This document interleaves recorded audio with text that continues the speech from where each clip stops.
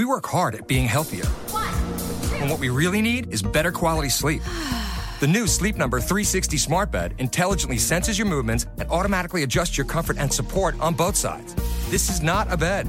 It's proven quality sleep. It's the biggest sale of the year where all beds are on sale. Save 50% on the new Sleep Number 360 limited edition smart bed, plus special financing only for a limited time. To find your local Sleep Number store, go to sleepnumber.com. Special financing subject to credit approval. Minimum monthly payments required. See store for details.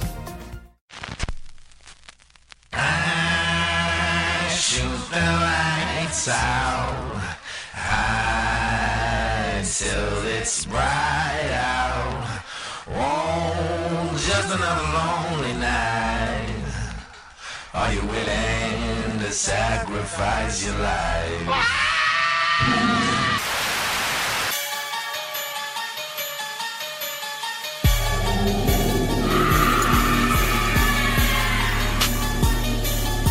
Staying in the shadows. It's called probing. Make sure things are all clear. Clear for what? For the rest of the night. You guys hear that? He's out there.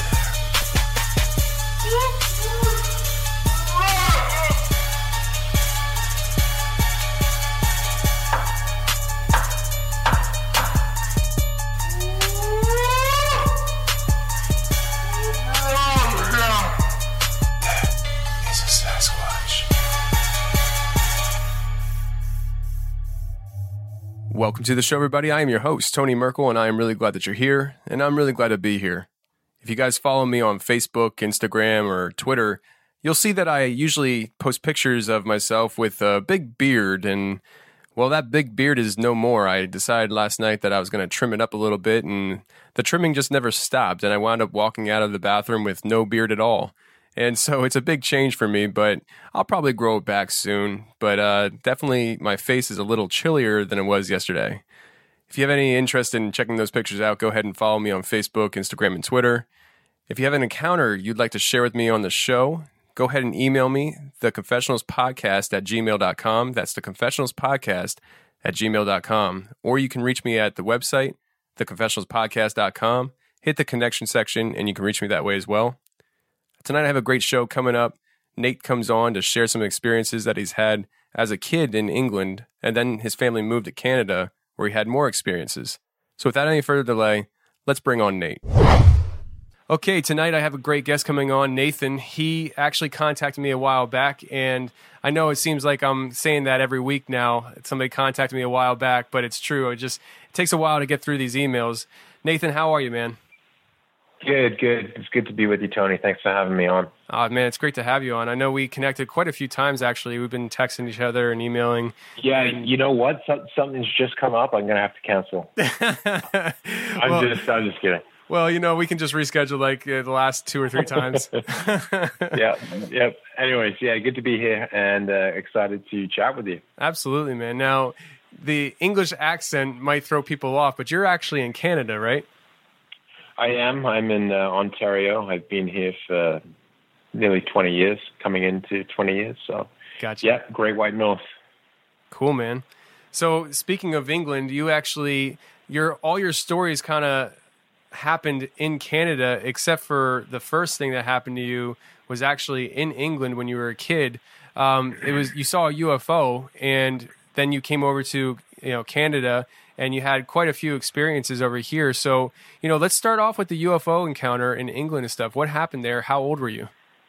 Yeah, absolutely. I was about 12 to 13, and we lived in the southwest of England. Devon is the county that we lived in. And our backyard, we were on a rural street, maybe with a dozen properties on it, and a tight little community. But all around us was countryside. And our backyard, we had the just rolling hills, as you can imagine, your typical British countryside scene. And all the fields were free range for us to go running around in as kids. And all the kids on the street would meet up after school and figure out what we're going to do, go build a tree house or play football or what have you. But one evening I was on my own, and we had out the back of our house was a farmer's field. And I can't remember exactly what I was doing or why I was out there taking the dog for a walk, most likely. And I don't know if any of your listeners or you yourself are familiar with the moors, like Dartmoor, the big boulderous rocks formations that crop up across England. And Dartmoor is it's kind of like a provincial park, if you want to call it that. And Dartmoor is just off in the distance, maybe about 30 or 40 kilometers away from where we used to live. And you could see it in the distance from our house, and beautiful view. And this particular evening, I was out in the field and just appreciating, it was probably mid-August, September. And I'm pretty sure I was walking the dog or just hanging out by myself in the field. And I would say it was, late afternoon, early evening, those golden sunshine kind of evenings where, you just savor it, nice fresh air and looks beautiful out and all the colors are lit up in the sky and just loving it, right? And I was just looking across the landscape, and over top of the moorlands, like the big rock formations, and maybe your listeners can Google it, YouTube it, or Google it, the Dartmoor, you'll see what I'm trying to explain. And I could see hovering in the sky, it's just a little dot, little pink, orange colored, looked like a skittle almost, or like a tennis ball. And it looked like a bright little dot. And I couldn't tell, I didn't have any perspective as to how big it was versus how far away it might have been. You know what I mean? And I'm looking at it and thinking, it's pretty odd. There's like absolutely no air traffic where we happen to live. Very, very little air traffic. And if there was air traffic, it was really high up and, cross-country kind of traffic, right? And so I'm looking at it thinking, this is a bit out of place, and it's not really moving. And it's kind of like bright, shiny, orangey kind of color. And staring at it, standing there, trying to figure out what it was. And suddenly, like with a click of your fingers, it moved from one end of the skyline to the other. And when I say the other end to the one end to another, it went from as far away as I was looking at it to being just off to an angle above my head and up through these huge pine trees that we had that line the back of our property. I mean, with a click of the fingers. Wow. So do you think it was an intelligent thing that knew you were watching it, the way it reacted? That, that's what came to mind. And I've had years to think about it. And I mean, the speed that it moved, it was not of this earth, that's for sure. And the fact that where it stopped was amongst these big pine trees. I'm not going to say directly above me, but it was close enough above me. And again, I couldn't tell the size of whatever this thing was, whether it was the size of a football field 10 miles up, or the size of a tennis ball right above the tree line. You know what I mean? Yeah. But the fact that it stopped right above and kind of wobbled around, and I'm just stood there, just looking at it, like I'm not even processing it really. I'm just baffled. And again, it wobbled around in the trees, and I tried to shuffle my line of sight through the trees to follow it and look at it a bit more. And again, just as fast as it came, boom, click, and I saw it just zip in the same direction it was traveling, just continued onwards in a straight line. It was wild. Wow. So, and yeah, go ahead. I was just going to ask you, based off of that experience, and I'm sure you've looked into it a little bit, what do you think where do you think it came from? What do you think it could have been? Do you think it was something that, was built by a government, or do you think it was something more extraterrestrial or interdimensional? What are your thoughts? Yeah. Well, getting into my beliefs and my backgrounds helps me to depict and figure out what I think it is. My belief is that these things are interdimensional. That of this world when they want to be, and not of this world also at the same time. It can come in and out of our dimension, and I think they're supernatural. I don't, we label it UFOs, but I think it's spiritual, and I think it's supernatural. Okay, so let me tell you, I don't mean to cut you off there, but I did hear just today somebody's story about a UFO, and this lady saw one up close, a UFO up close, and it had I guess some kind of, I don't know how to describe it, but I guess just for lack of better words, it had a windshield, and she was so close to it, she could see inside, and she saw non-human entities inside, and wow.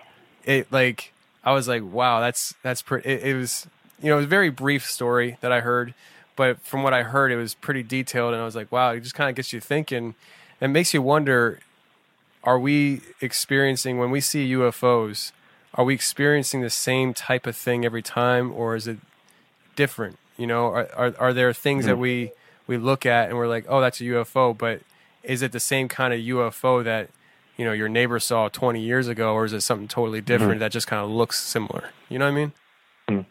Yeah, and you and I have talked briefly beforehand, and you is it okay to explain everything that I think these things are? Sure, I guess so. Absolutely. I mean, the show's yours. You speak your mind. Yeah. Whatever. So, growing up in a Christian household, learning a lot about some of the things that a lot of churches and a lot of people don't get into, that exist, as far as I'm concerned, the supernatural, the demonic realm, ghosts and spirits and things like this, and understanding the way in which Satan has manipulated his hand and manipulated people into leading them astray and fooling. I mean, he's the master of the deception. That's his aim. And my belief is this is another set of deception, another a way to manifest in the physical realm and fool people, trick people. How the demonic apparitions that appear, that's what I believe they are. I believe the demonic-based, how they manifest and deceive us. From a scientific level, I don't get it. I don't understand that, but I know that I believe they can. And again, I mean, people will say, well, how does that work with the U.S. government and governments around the world figuring out alien technology and creating their own technology based from this? I don't know how that works, but I believe, back to your question, I think that these things are age old, and I think they are all the same. And I think different manifestations are just a product of their imagination, Satan's imagination to deceive, with new images, new shapes, new colors, new manifestations all the time. You know what I mean?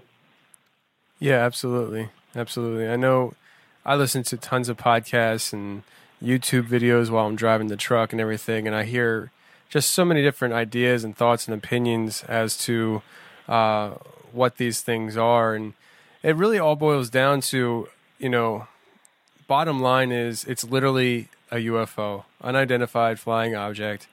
And we all have our different thoughts and opinions and theologies and all that jazz. And that's what we build our lives off of, and that's fine, and it's just one of those things where everybody's going to have a little bit of a different opinion on things. And I don't want you to feel like you can't share your opinion on the show. That's what we're here for. So you're definitely right on track with all that stuff. Right on. Yeah. So, I mean, that was that experience. Yeah. I mean, it sounds very interesting. I've had a similar experience when I was a kid growing up that my mom reminded me of not too long ago. And I've been spending some time thinking about it and stuff. The more I think about it, the more I'm like, that was a little odd. So maybe one of these days I'll share it, but I don't think I'll share it today. Right on. Wait for that one. So, okay, you guys hop on a plane and you fly to Canada to start living in Canada. Actually, we'll get back on the plane. We'll go back for a little bit. How about that? Sounds good. Let's do it. That was another. This was more of a creepy encounter that I had whilst living at that house, but where I saw the UFO. Okay, the property there was an old house in a little village, and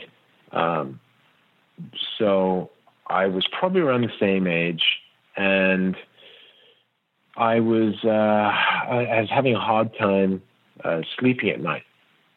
I was going through periods, and it was on and off, but I was going through periods of waking up, and here you go, everyone's waiting for it, waking up at 3:00 on the nose without any prompting, any noises, anything. It's something I just sat up, just wake up, and look at my clock. It's a fraction before 3:00. It's right on 3:00, really close. And, the events that would take place after that sometimes would be stranger and louder and more different than others. Other nights it would just be wake up and go back to sleep. But a couple different times I had some pretty creepy experiences with, where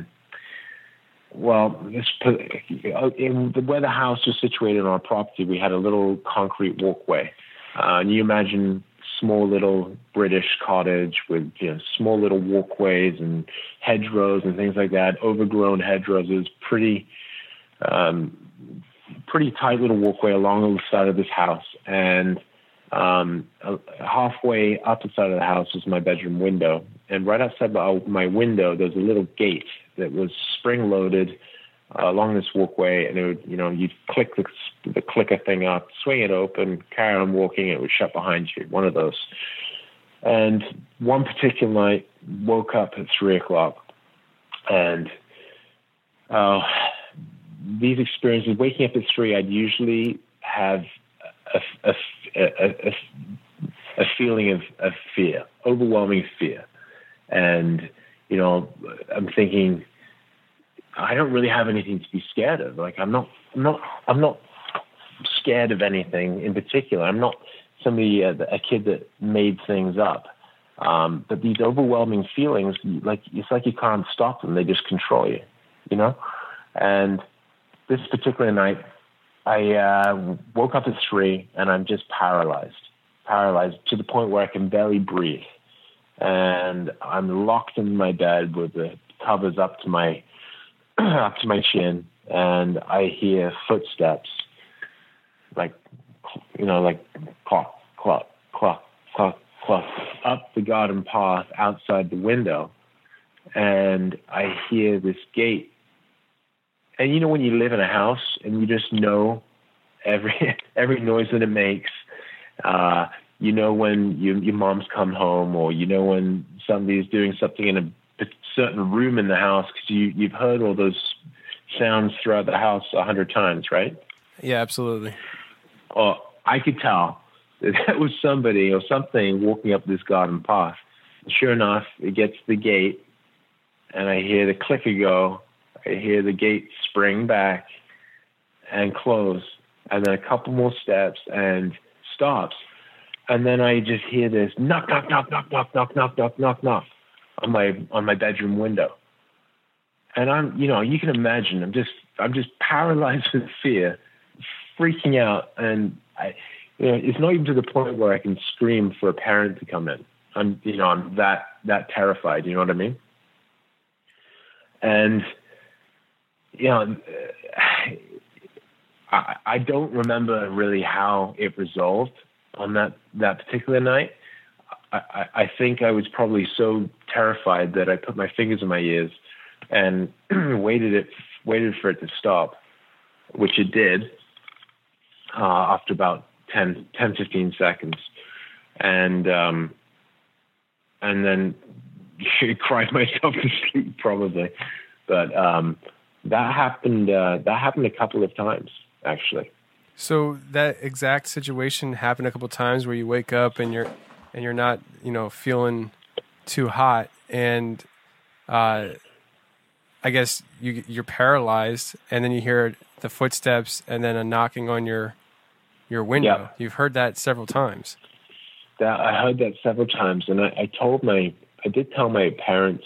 I think I told my parents once, and we did have we had this big bush outside that went along the walkway, and it grew these big red berries. Okay, I think it's native to England. This bush, and they said all the wind was probably blowing and hit the berries against the window. But when you know what you heard, you know what happened. You can't explain the footsteps or the gate banging open, let alone the knocking on the window. And what I decided to do is I took my Bible out. I had a youth Bible, and I just decided I'm going to try and get this to stop by myself. My parents didn't seem too convinced with what was going on. So one night before I went to bed, and before I pulled my curtains shut, I leaned my Bible against the window and then shut the curtains. And I guess it worked, because I don't remember too many more experiences like that. Wow. Okay. We work hard at being healthier. And what we really need is better quality sleep. The new Sleep Number 360 smart bed intelligently senses your movements and automatically adjusts your comfort and support on both sides. This is not a bed. It's proven quality sleep.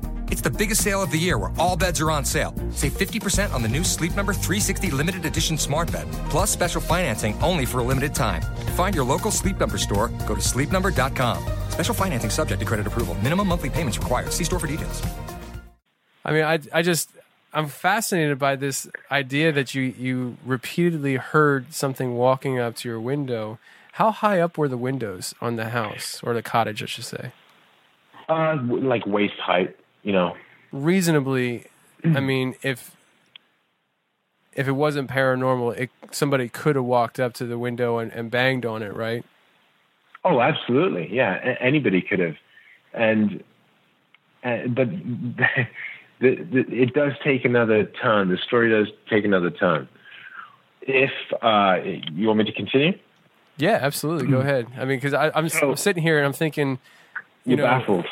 Yeah, because it's like, if it was just hearing somebody walking up to the window, going through the gate, banging on it, you could say, okay, well, some neighbor's being a drunk idiot. But then when you're waking up with this paralyzed feeling, then you hear that, and then all that happens, it adds a whole another level to it. And now you're going to, give us another layer. Yeah. So the thing to remember, like this street that I lived on, there was maybe 12 houses, and everybody knew everybody, and it was tight knit. There wasn't even that one family that was kind of sketchy. Everybody was pretty. We used to have street parties where we close off the whole street, and everybody would come together and have barbecues and whatever. We were a tight group, so it definitely wasn't that. So our neighbors directly next door to us were an elderly couple, and he used to live in the house that we were living in with his parents when he was a boy. And we found this out about 2 or 3 years later, before we moved to Canada. I was probably 16, 17, so maybe 5 years. Just before we moved, we found that he used to live in the house, and as a boy, my bedroom was his playroom. Him and his sister, my bedroom was his playroom. Okay, so he'd come home from school, they'd be playing in the playroom, and then his dad, would get dropped off from work at the front street, walk up the garden path, after work, knock on the window and wave to the kids playing, go through the gate, and then come in the back door because he'd take all his dirty gear off at the back door. And when we heard this, I just about lost it. But it was certainly an explanation as to what was probably happening. Wow. Yeah, I mean, it sounds like an explanation to me, for sure. Yeah, so I'm just glad I was old enough, a bit older and a bit less scared of the situation when I heard that answer. And we didn't tell him what was going on because it was years removed, and he was going through some stuff in his later years as it was. But it was interesting to put the pieces together, for sure. Yeah, definitely. So after that situation, nothing else happened in England, I'm assuming? No, nothing else really happened in England. All right, well, I mean, walk us through, after you move to Canada, what happened after you moved here? Or I shouldn't say here, but to Canada. Yeah, so we decided to, my parents bought a piece of land, 100 acres, and they wanted to build a dream home, log home on it. And, excuse me. And so we had to rent a house to stay in for a year whilst this property was being built. So everything around here is kind of expensive to rent. And with building a house, I guess my parents cheaped out and they just found the cheapest thing they could get to rent, and found this old farmhouse that was pretty ratty, I'm going to say. It was a new listing for a real estate agent in town, and she was renting it out cheap. And it was close by to where we were building. So I guess my dad said, "Yep, great, it'll do the trick." So I'm going to say I was probably 18, around 18. My sister was 16. So we were going to high school in the town there where we lived. My parents are busy working and building this house. We're renting this farmhouse, and just creepy things would start to happen in this farmhouse. I think the first experiences, and I'm trying to put them in chronological order here, is kind of tricky. But when my family actually started to come together and say they'd each experience weird things, was well into our stay. We kind of all experienced stuff and didn't really say anything to each other because we thought we were crazy. But you would hear your name being called over your shoulder, whispered. On several occasions, my mom was upstairs, and I thought I heard her calling me and say, "Hey, yeah, what's up? What do you want?" And no answer. I go upstairs. "Mom, what do you want? You called me. What do you want?" "No, I didn't call you." And that happened multiple times with each of us, back and forth. So, just usual stuff you hear about in creepy old houses, experiences, right? And then it was a really hot summer, and I couldn't sleep upstairs. It didn't have air conditioning. So I slept on the main floor on a couch pull out. And we had a little chihuahua, and the chihuahua slept downstairs too. And in the middle of the night, you'd hear this chihuahua, which is completely out of character, not a young chihuahua. He'd get up and he'd run up and down the hall like he was playing. And I thought it was just bizarre. And I didn't get up. I'd yell at him, get in your bed. But he'd get up and he'd run around playing, which was odd. That was one odd thing. Another thing was a little creepier.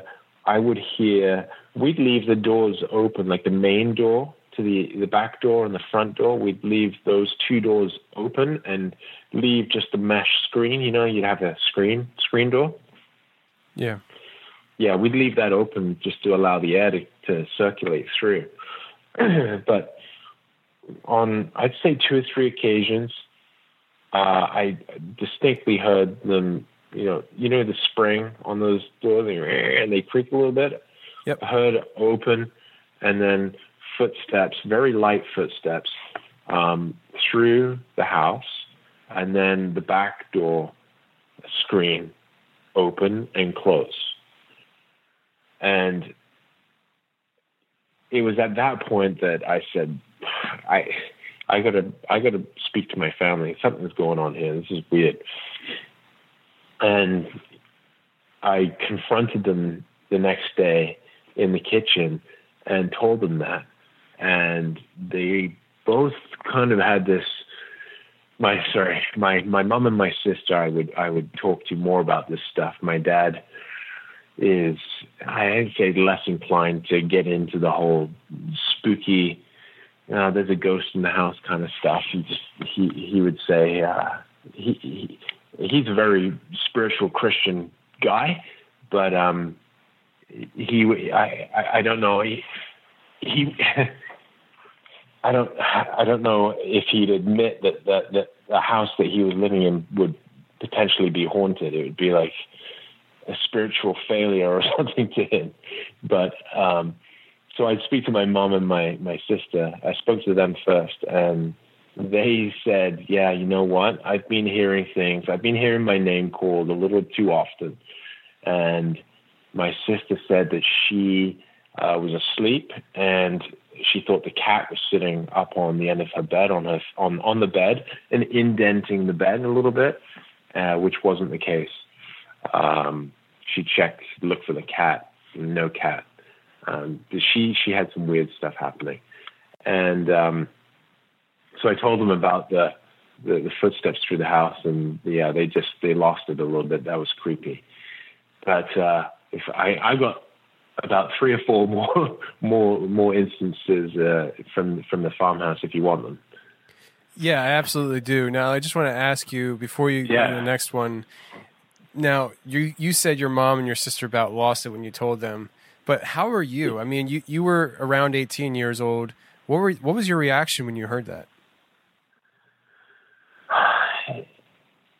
I've always we've had a background of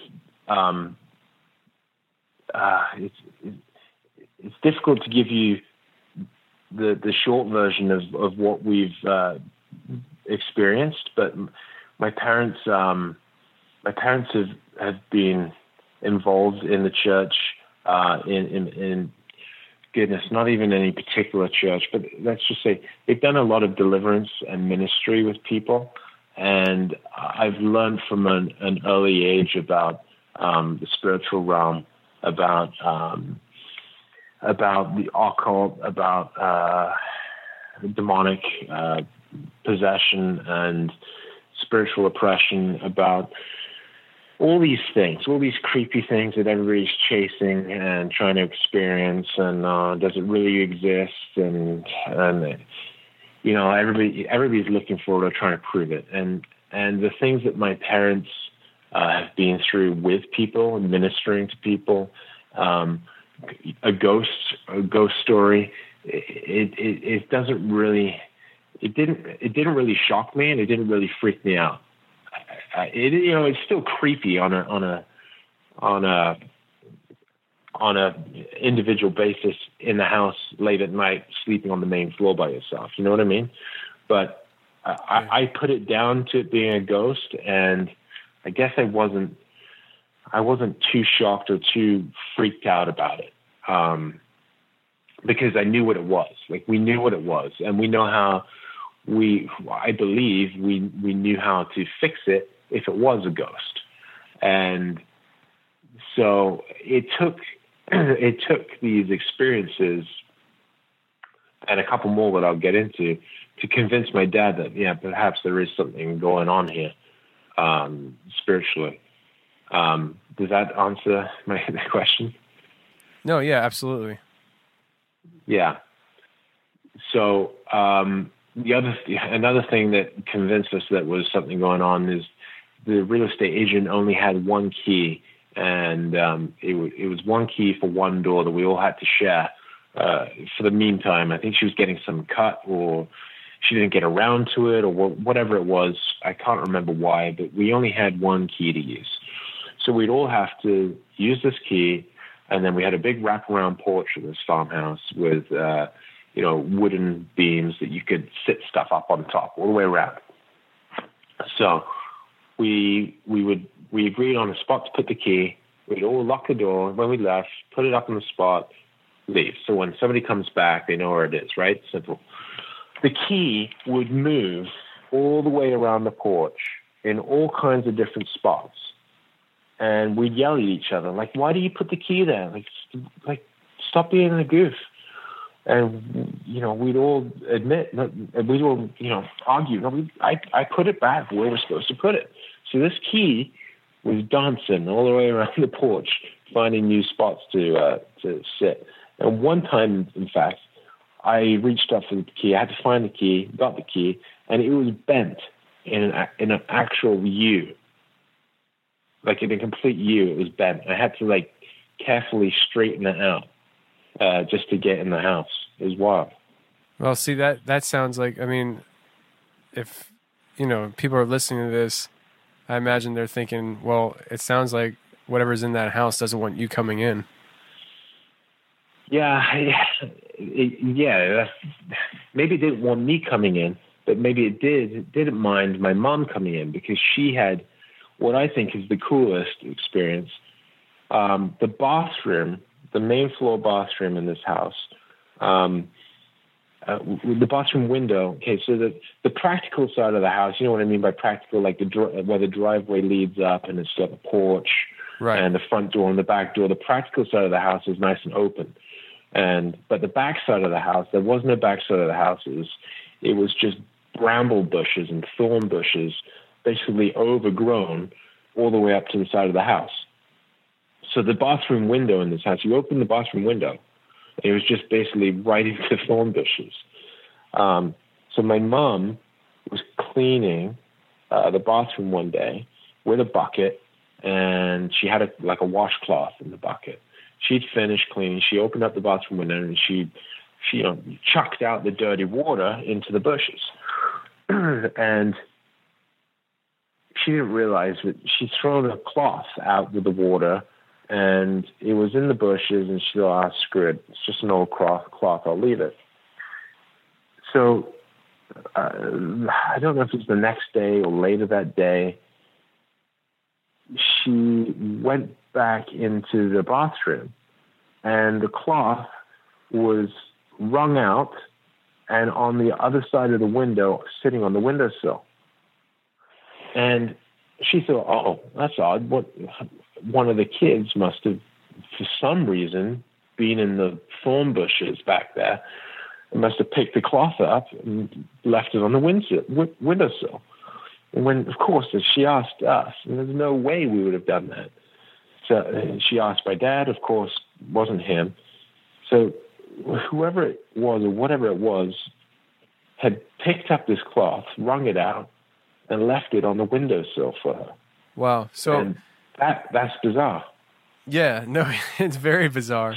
I think I think I was talking to Lindsay the other day. I think Lindsay brought this up to my attention, or she asked me this question, and I'll ask you this question because I thought it was a very interesting question to ask. So people, they'll say things like, you know, something moved in the house, or I put something somewhere and then I came back the next day and it was moved to the other side of the room.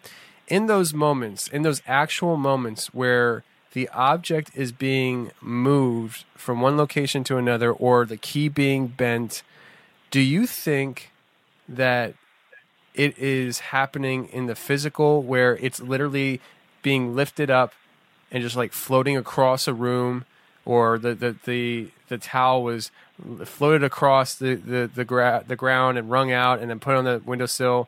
Or do you think it might be an interdimensional thing where all of a sudden it just appears, like disappears and appears in another location? No, I think it physically moves in front of your eyes if you were there to see it. I don't know, obviously don't know how it does that.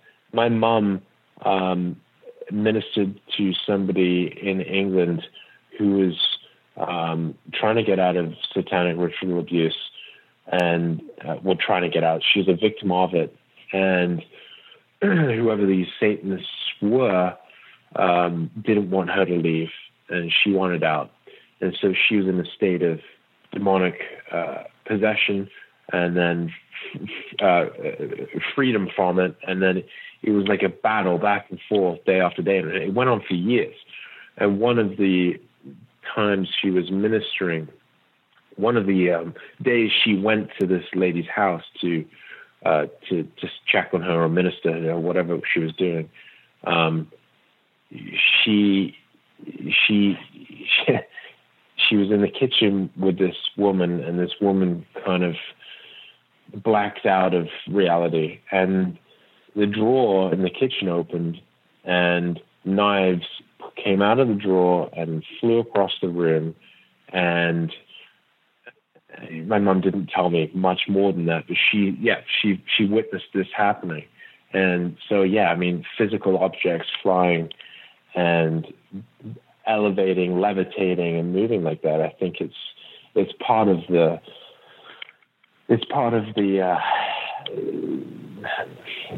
tricks or the abilities that the supernatural realm can manipulate in our reality when they're able to. Yeah, no, I actually tend to lean that way myself. I mean, I definitely am very open-minded and understand that there's other dimensionals or dimensions, and within those dimensions there are things that operate, you know. But yes. I just tend to lean the way you lean when it comes to something physical in our dimension that is being moved from one location to another supernaturally. I do think it's actually physically being moved. Like if you were to be there or you had a video camera, you'd actually see it moving. But it's very interesting to think about some of these things, because and I'm not an expert. Obviously, I'm not an expert. I'm a truck driver. But when You're an expert you of that. think I am, but when you think about quantum physics, not physics, but quantum physics, there's some freaky stuff that happens there, because like light will react a certain way continuously until you lay eyes on the action, and all of a sudden the light will react a different way. Like the only thing that changes in the environment is a human being's physical eyes looking at the at the reaction of the test that they're or experiment that they're doing, and the light reacts to the presence of a human's eyes looking at it. Yeah, That's I got you. incredible. That is incredible. And it's something that we just don't understand. Like, science can't explain that, you know? Yeah, no, absolutely. And, like, it takes a lot for my brain to wrap my head around that, for sure.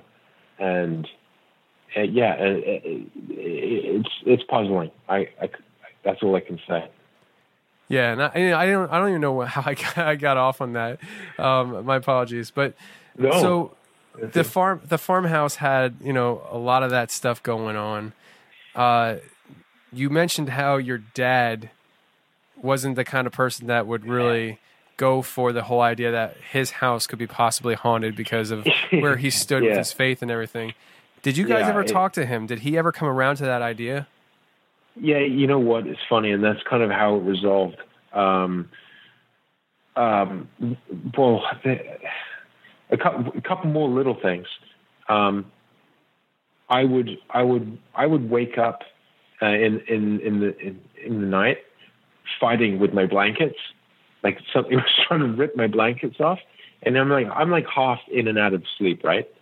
And I'm not fully awake, but I have each morning I'd wake up and I was like, man, I was resting my blankets, and I'd look down and my blankets would be on the floor on the other side of the room.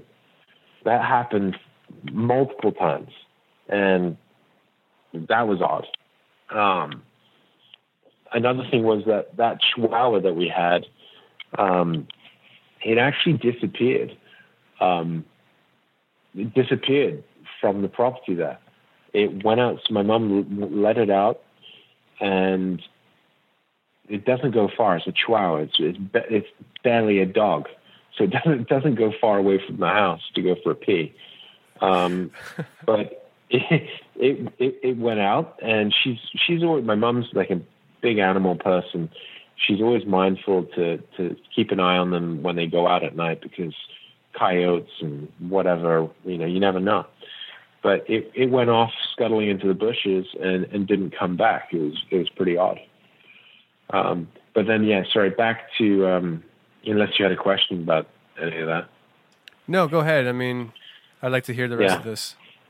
Yeah, so my dad, he finally, he realized, there's something more to this than just crazy kids and crazy wife. He prayed about it, and he believed that there was something up. He also, I don't know in which order this happened, but he prayed through the house, and he basically, the way that he and my mom do it is to pray, like you're leading somebody in prayer, like to give their lives to the Lord, and almost like becoming a new believer or a Christian. And I mean, that goes down a whole another rabbit hole of why there are ghosts. But anyway, he prayed in an open, warm, inviting way to anybody who was in the house, who maybe didn't know why they were there or didn't really want to be there, and wanted to lead them to the Lord and explain that, there was somebody bigger and greater there who was waiting for them to dedicate their lives to him, and that you could move on from this place and be with the Lord in heaven. And this is what he did basically.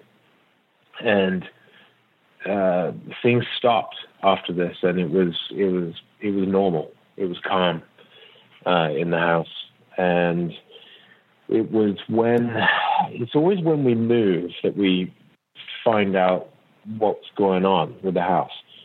But when towards the end of our lease for the year, I guess when they were wrapping up the paperwork on the place, the real estate agent, my parents asked us some questions.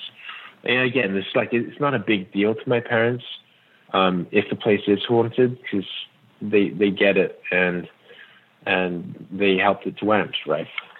So, but in asking questions, there was, before we moved in, a little old lady called Minnie Baker, and she died in the home and had lived in the home, I want to say since she was a little girl. And she died, I think she was 100 when she died. So this little old lady, Minnie, really didn't want to leave the house, and loves the little Chihuahua. I'm guessing. I'm just guessing here, but yeah, that was the story, and yeah, hopefully Minnie is in a better place playing with Chihuahuas again. Happy endings. So I wanted to ask you though, because I this is something I did want to ask you. Yeah. You said you were wrestling with your covers. Now, was that something that you consciously knew you were doing in the moment, or was it something that you were sleeping and kind of like when you woke up, you realized that you were all twisted up and that was your conclusion? No. I could very well be reading more into it than just a restless night, but I felt like I was. You know, when you sleeping, you got your wife next to you, and you kind of she's tugging the duvet one way, and you have to like fight it back a little bit, and you kind of half in the sleep, half in the daze, but you know it's happening. Yeah. I don't know. Maybe that's just me. But it was kind of like that. It was, I knew I was pulling against something, but I wasn't concerned enough to wake up and see if it was really happening in the room with me, if you know what I mean. Yeah, absolutely. Yeah, because I recently, I do interviews all the time, and I recently talked to somebody who said that their mattress was moving while they were sleeping on it, and they would wake up in the morning, their mattress would be turned the complete opposite direction as to when they went to sleep. And I have a take on that, but yeah. And there's also another person that, said to me that they actually had something pulling them off the bed at night. And it's, right. And even your sister and the whole indent on the bed, thinking it was the cat at first. I'm talking within the last week or two, I've been hearing a lot of the similar stories like what you're telling me. And I'm the kind of person that I don't really believe in coincidences anymore. I used to a lot, but the more I talk to people, the more I'm thinking there's not so many coincidences as there are just parallel situations. No, there really aren't. I'm a believer that there's a reason behind everything. And I guess in my instance, I mean, we were dealing with Minnie Baker, 100-year-old little old lady who was probably pretty harmless and needed to move on. In my belief is that if you don't know God and in this life, and you're an atheist or you don't have a belief, I think you're held when you die. You got nowhere to go, and until a later date when things get sorted out, you know what I mean. You're in this state of you're in this mid-level realm of the dead where you can't go up and you can't go down, and you're a ghost and you're stuck and you're confused. And I think you have some angry ghosts, and I think you have some confused ghosts, and I think, and then there's a whole nother level where you get into the demonic manipulation of human spirits when they're stuck in this position, this realm of the dead, and then you get into, what gives these ghosts or these demons rights to manipulate my reality in my house, in my bed when I'm sleeping? Okay, well, there are supernatural laws of heaven and hell and the realms of the dead, just like there's gravity. And if you break any of these supernatural spiritual laws on earth in our time, you can open yourself up to some of these supernatural problems. And I think that's what a lot of people are experiencing. Sometimes they do it voluntarily, and other times it's an accident. And some of these accidents are what you're probably hearing about, if you know what I mean. Yeah, I definitely understand and follow what you're saying. Now, before we close out the show, you have another instance that happened at a church, right? Yeah. So we were going to a little church, really nice, down to earth. I mean, we're not big in the whole. How do I say this? There's a lot of churchiness that goes on, and a lot of politics in church that we just don't want to have anything to do with. Things like memberships and church structures and all this junk that church has become, and we don't believe in that.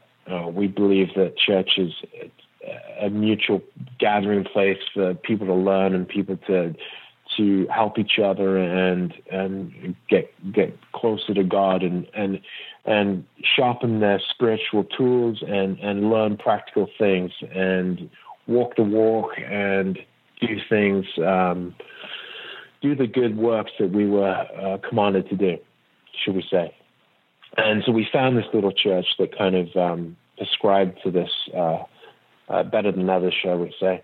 And we were attending this church, and I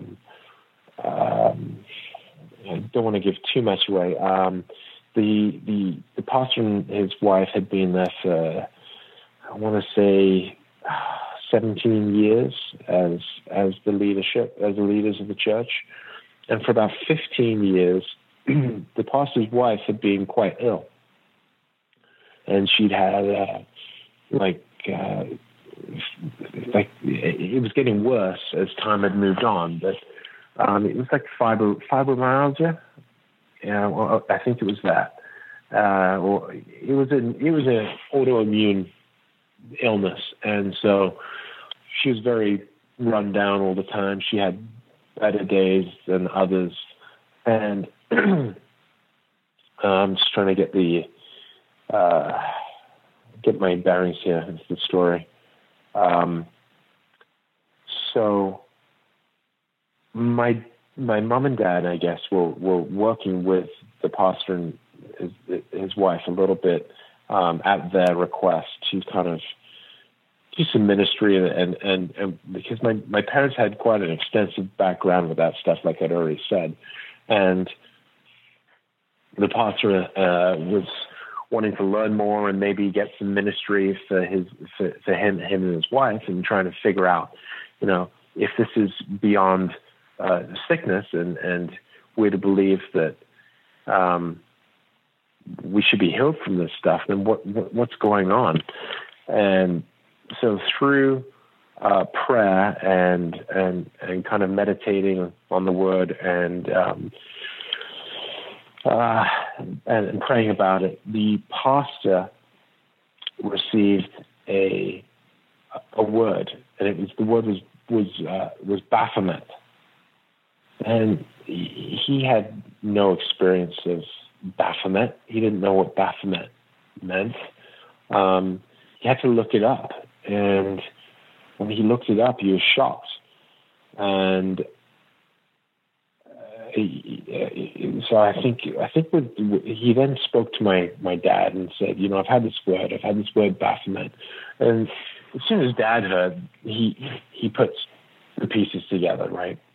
And he's like, okay, well, have you had anybody new in the church, or has anybody brought anything and given you anything that you can remember, like anything out of place, anything odd, any gifts, anything like that?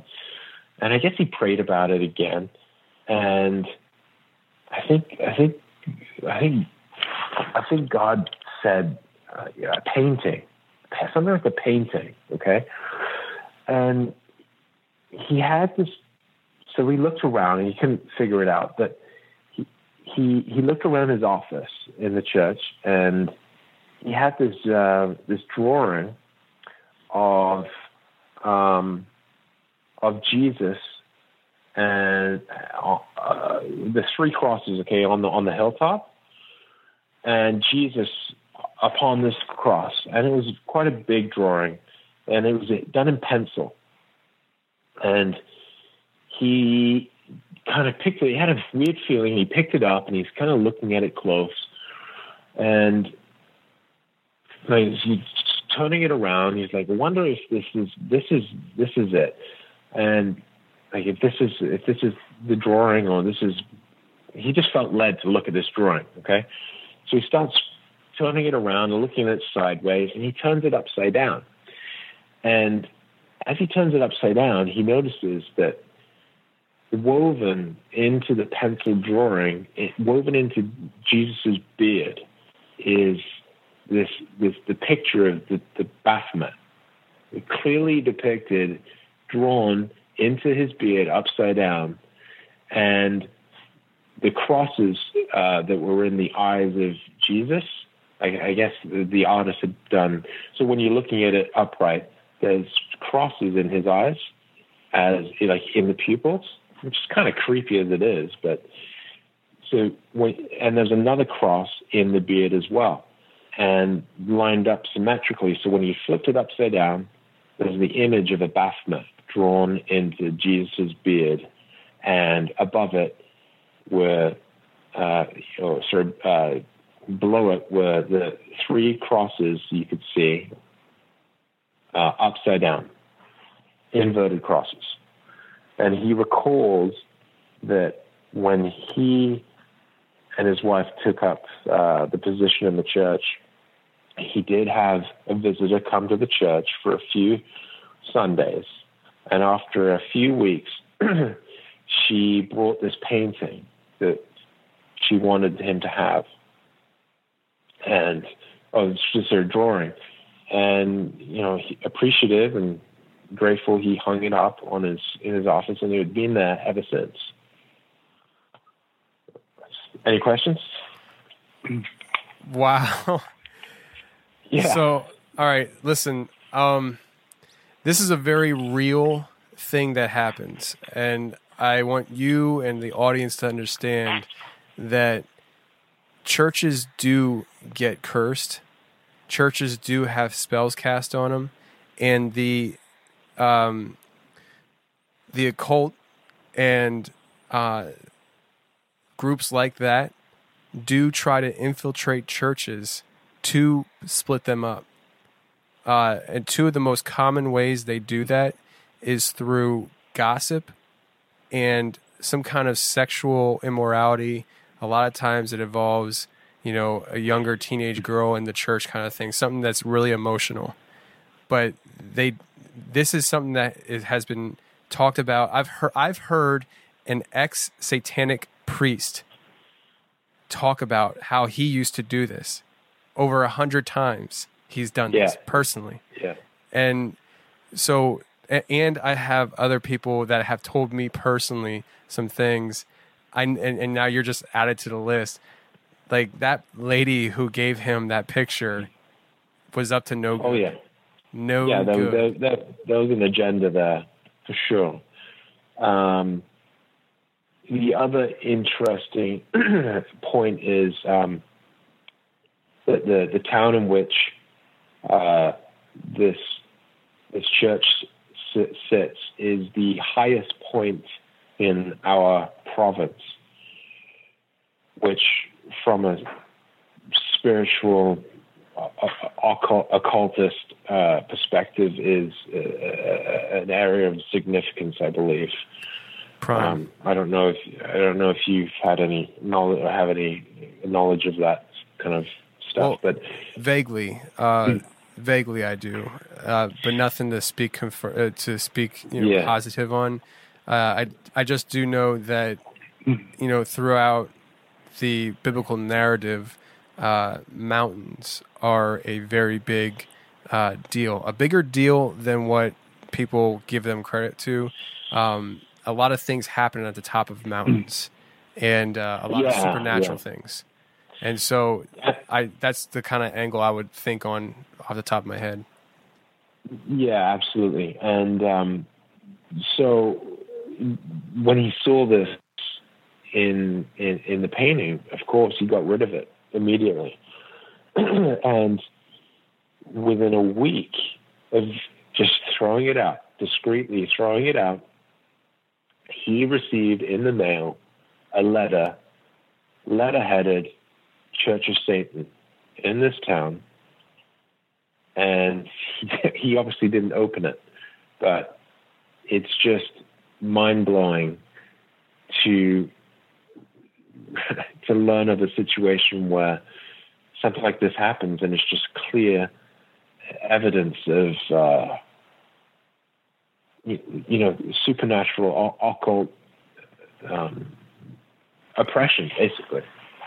Yeah, and that should really kind of be eye-opening for everybody, really, that the fact that they sent him a letter shortly after he got rid of that picture, they probably knew that he got rid of it. There was probably some kind of entity attached to it, entity attached to that picture, and that they were attached to and understood that the picture was found out.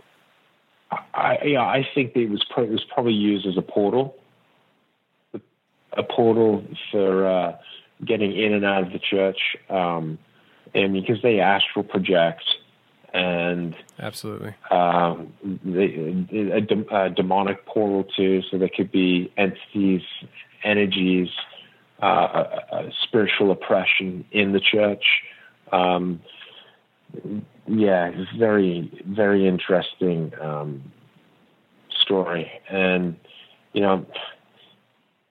just for people to really realize that if you're sitting on the fence and you're listening to this for kicks, and you're getting interested in this subject, and you're thinking about trying to get your own experiences, and you're kind of leading toward the supernatural way to find this, versus say go out and find a Bigfoot or go and look in the sky for UFOs.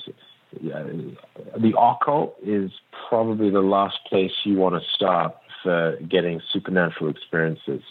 It's very real, and it's very real power, and it's something that is difficult to undo once you open that door. And I've seen it, and I've seen what people go through to get away from it and get out of it. Some people are lucky and others aren't. No, I absolutely agree with you. And what you just said is absolutely true, that there is real power involved in this, and it's not good power. And like you said earlier, I think you were talking about what your mom and dad did. It's hard to get out once you're in. There's people who have gotten out, but they got out by leaving town and disappearing for years, because if they were found, they would be killed.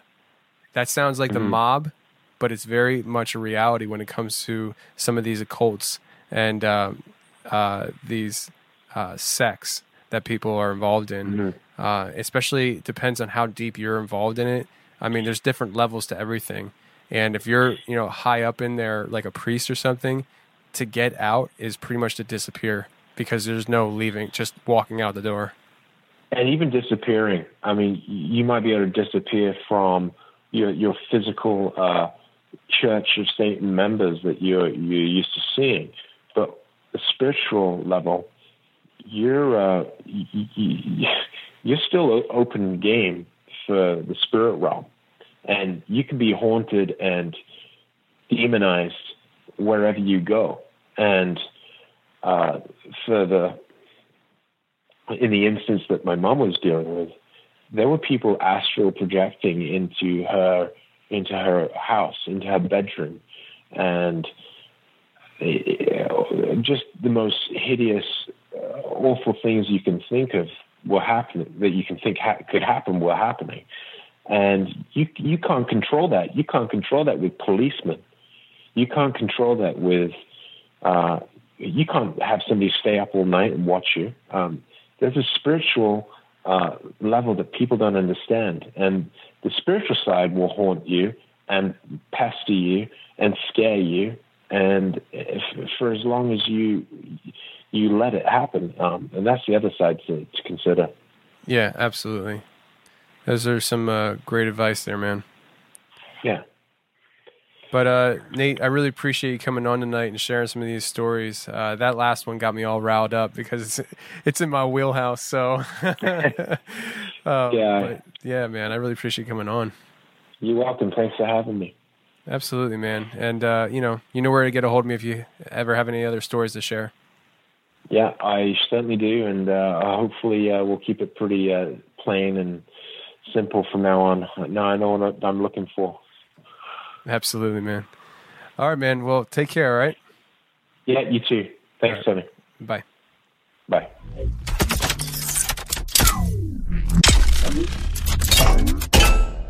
Well, that's the show, everybody. I really hope you enjoyed it. If you have any questions, comments, or concerns, or a story you'd like to share with me to get on the confessionals, go ahead and email me at theconfessionalspodcast@gmail.com. That's theconfessionalspodcast@gmail.com. Or go to the website, theconfessionalspodcast.com, hit the connection section, and you can reach me that way as well. If any of you listen to the show on iTunes, please go ahead and rate and review the show. That helps us a lot to stay relevant on iTunes. And if you really enjoy the show, I'd much appreciate it if you would share the show on social media. Share with your friends and hashtag it The Confessionals Podcast so I can see who is sharing our show. Until next week, friends, take care.